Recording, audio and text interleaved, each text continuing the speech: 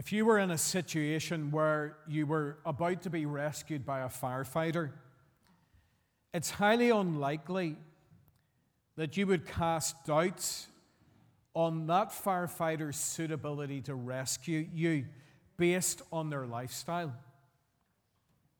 So that just before they rescued you, you would stop and say, I know this building's collapsing around me.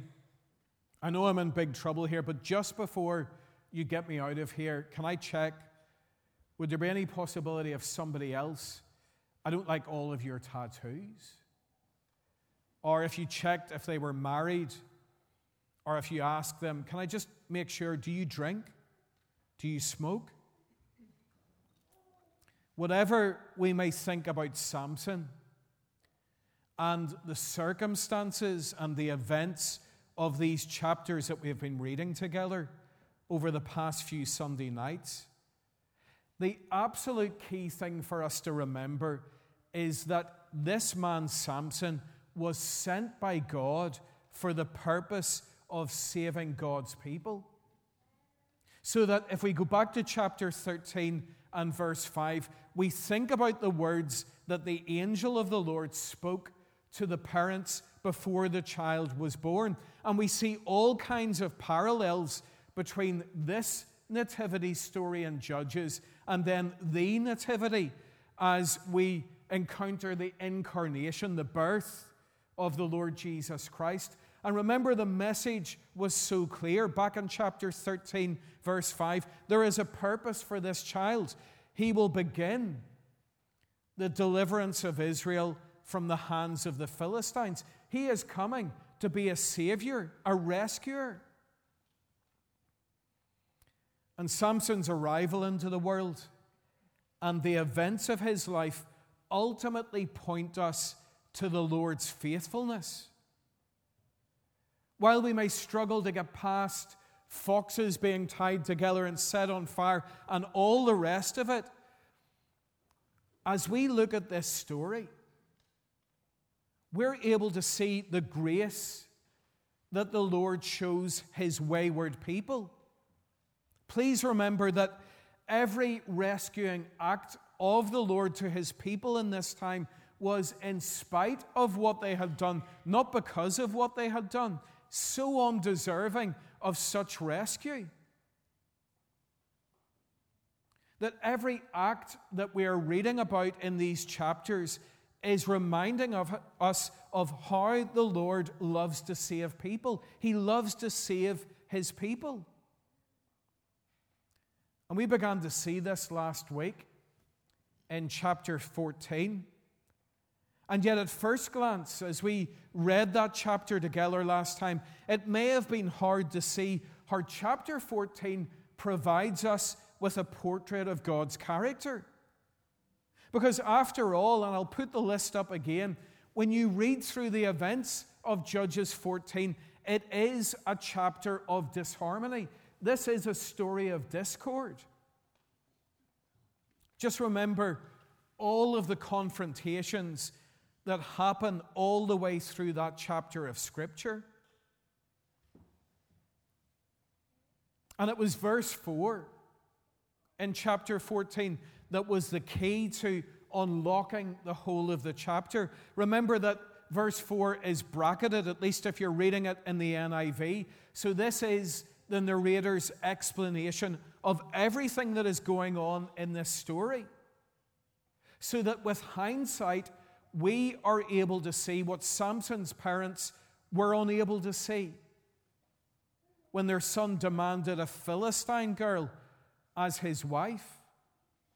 The narrator tells us back in chapter 14, verse 4, that Samson's parents did not know that this was from the Lord, who was seeking an occasion to confront the Philistines, for at that time they were ruling over Israel. In other words, it was the Lord's will. It was his plan for Samson to pursue and marry this Philistine girl, and for this whole tidal wave of confrontation to come about as a result of that. Why? Well, because the Lord himself was seeking to confront the Philistines. He wanted a showdown.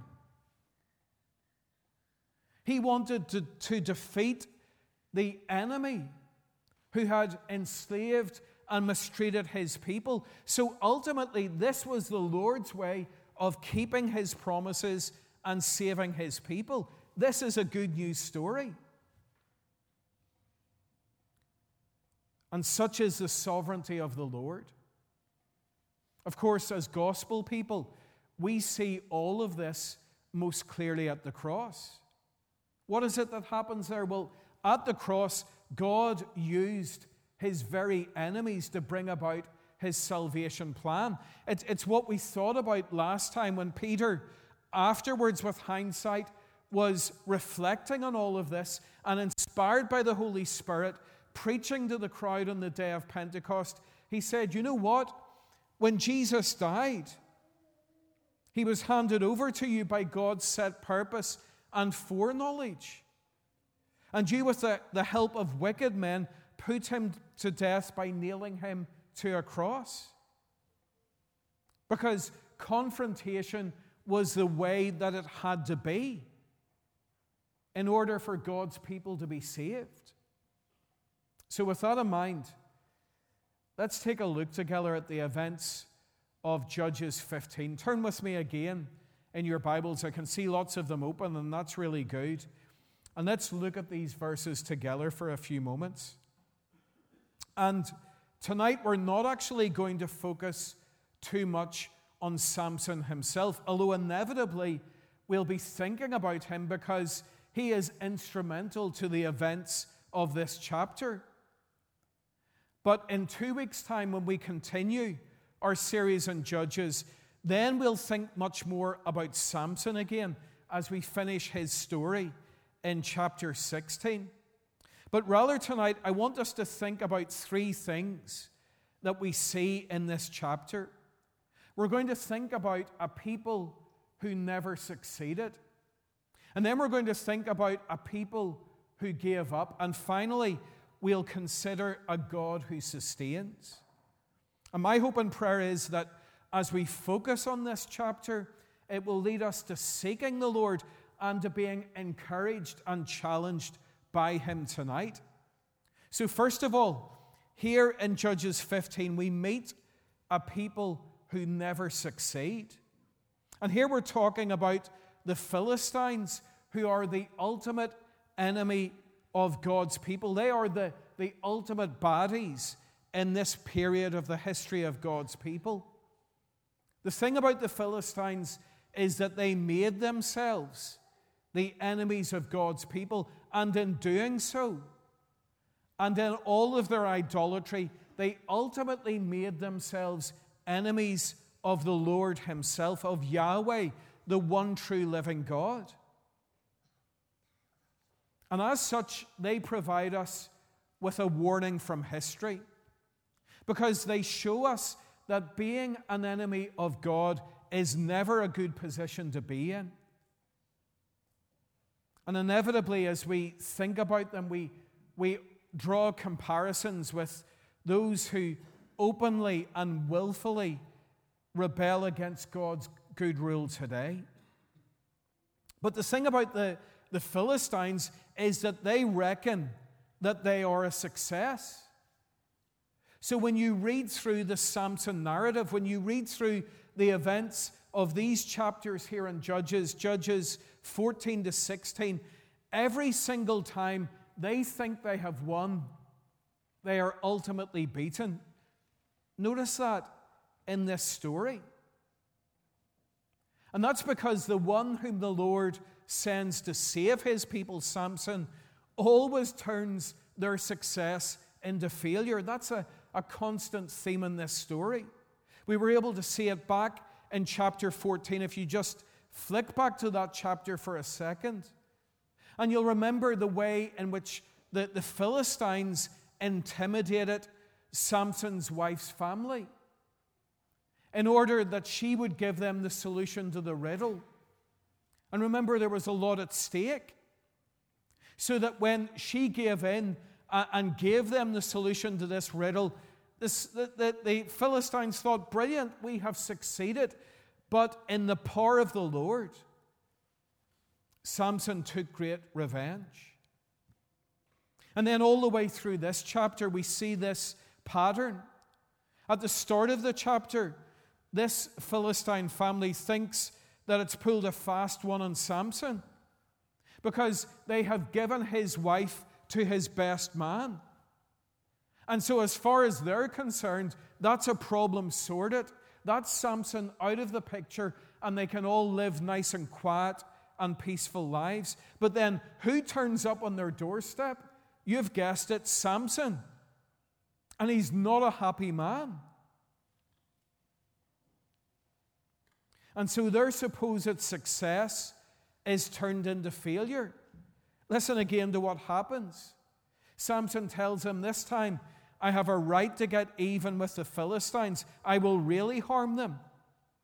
So he went out and caught 300 foxes and tied them tail to tail in pairs. He then fastened a torch to every pair of tails, lit the torches, and let the foxes loose in the standing corn of the Philistines. He burned up the shocks and standing corn together with the vineyards and olive groves.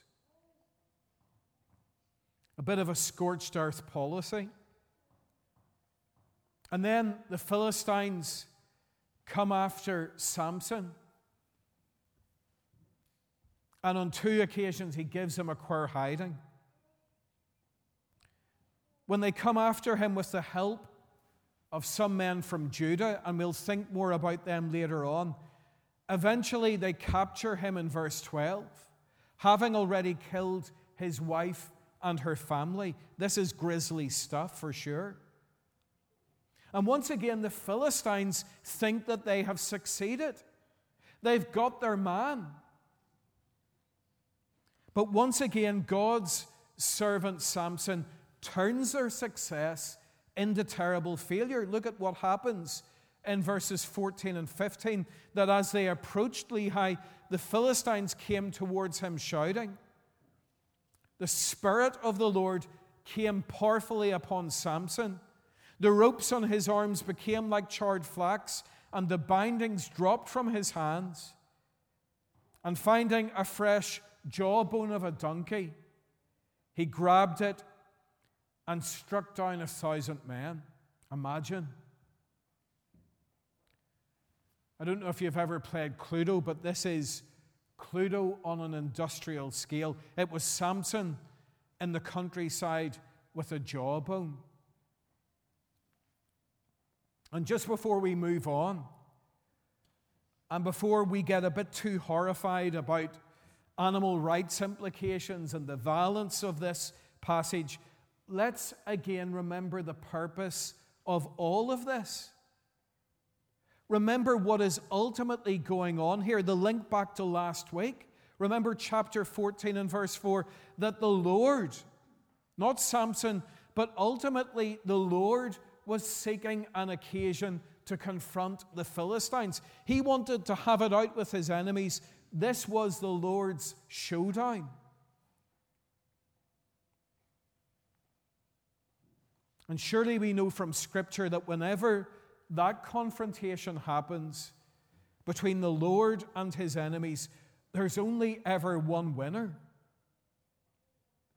There's only one who will have success. So that we continue to see this right the way through to the end of chapter 16. When Samson is captured and he's humiliated by the Philistines, but in a sacrificial act, in a giving up of his life, Samson brought the temple of the idols down, and he brought down God's enemies in a spectacular way. And we'll think much more about that next time. But please think of the gospel of Jesus Christ. Think about the cross.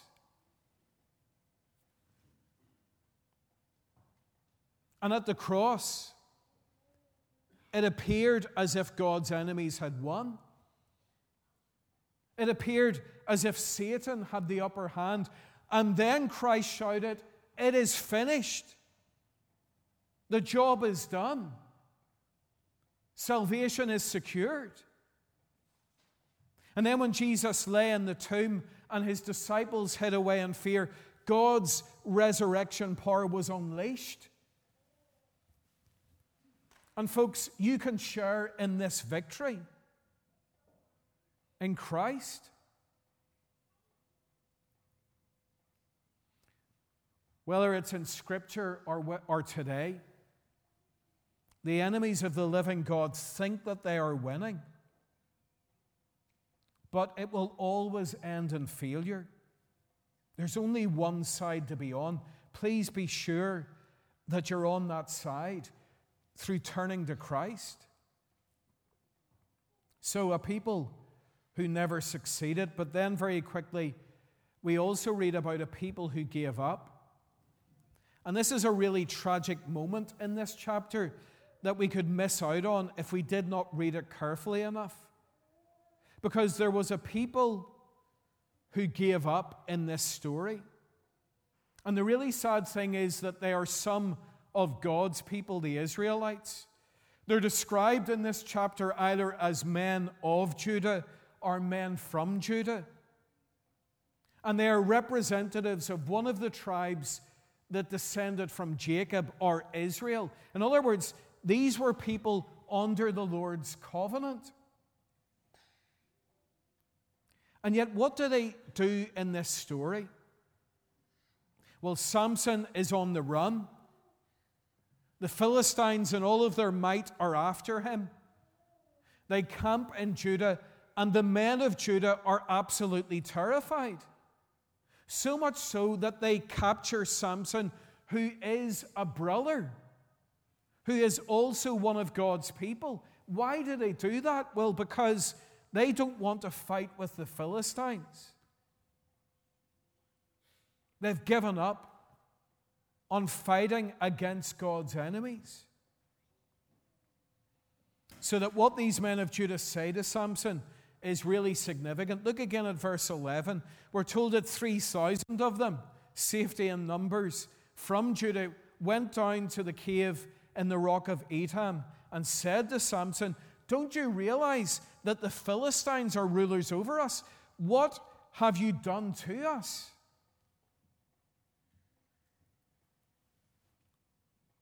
Do you see what's really clear from that verse? Many of God's people had just given up. Samson had been sent by God to be a mighty rescuer, if you like, to be a savior. But God's own people rejected the one sent to save them. Does that sound familiar? These men of Judah looked around them and they saw that the Philistines were in charge and all the fight left them. They just gave up. What can we do about it? They're the ones in control. We better just put up with their idols and fit in with their culture and keep our heads down and stay clear of trouble. Let's just get as quiet a life as possible. And you know, people, to me that sounds like sections of the church today. The fight has gone. Where has the fight gone? I hear that from people, "Oh, we're in decline." I remember when Connor had people all over the place, but not now, and it never will again. What can we do about it? Sure, nobody's interested in the gospel anymore. And as for the issues of the day, well, we better not speak up. Let's keep our heads down. Anything for a quiet life. Church, when did we lose our fight? Why did we lose our fight? Because the battle belongs to the Lord. And He is mighty to save. He's given us a powerful and a perfect Savior. And that brings us to our final point. The final thing that we see in this incredible chapter a God who sustains. Because when the fight has left us as God's people, here's a lesson that we need to learn. The Lord who calls always equips. The Lord, in His grace, has never called someone to do something that it's impossible for them to do. He never leaves nor forsakes His people. And look at the case with Samson here. Samson is, despite what you may think of him, God's servant. He is the rescuer who God had promised. And he's won a great victory over the Philistines, 1,000 of them taken out in one session in the power of the Lord. And now Samson was drained. He was wrecked. He was in need of water. And we're told in verse 18, because he was very thirsty, he cried out to the Lord, "You have given your servant this great victory. Must I now die of thirst and fall into the hands of the uncircumcised?" Samson was drained after a great victory. And we get to see that elsewhere in Scripture. We get to see that with Elijah. Remember, Elijah physically and mentally and spiritually low after his great victory over God's enemies on Mount Carmel. And tonight, if you're a believer in the Lord Jesus Christ, do you ever see this in your life and in your ministry to the Lord? We know how this can be. You do something for the Lord, and perhaps the Lord is pleased to bless that you feel that there has been some kind of victory in the work of the kingdom that you're called to. But then you feel absolutely drained physically, mentally, and spiritually. And then we are subject to discouragement and temptation. Honestly, I know my weakness. There are times after ministry, and you can ask my family about this, when I'm almost unable to speak. I'm not even joking. The words just don't come out. But I want you to see how our God is a sustaining God. Look at His provision for Samson here, which is both miraculous and gracious. Verse 19, then God opened up the hollow place in Lehi, and water came out of it. When Samson drank, his strength returned, and he revived. There's beautiful grace in that verse, isn't there? The Lord graciously met the needs of His servant so that Samson was strengthened and revived. So that once again, we are given a wonderful portrait of the Lord and His immense grace to His servants. And this teaches us something that I would love you to hear tonight and to understand in the work of the kingdom. That to the Lord we are not merely utilities, but rather we are servants that He has a deep care for. And be encouraged in that, in all of the challenges and the disappointments and the discouragements of ministry and leadership in this coming session. You are not a utility to our God. You are a servant that He loves. What a chapter. And we know where we would want to be positioned in all of this. We don't want to be amongst the enemies of God, people who ultimately fail, they never succeed. Or we don't want to be those people who have just given up and shrug our shoulders. We want to be useful to our Lord. And when we are, He will sustain us in His grace. Remember that our God loves to save His people. And we see that most clearly in Christ. And so now as our singers come to lead us in praise, we are going to turn our eyes upon the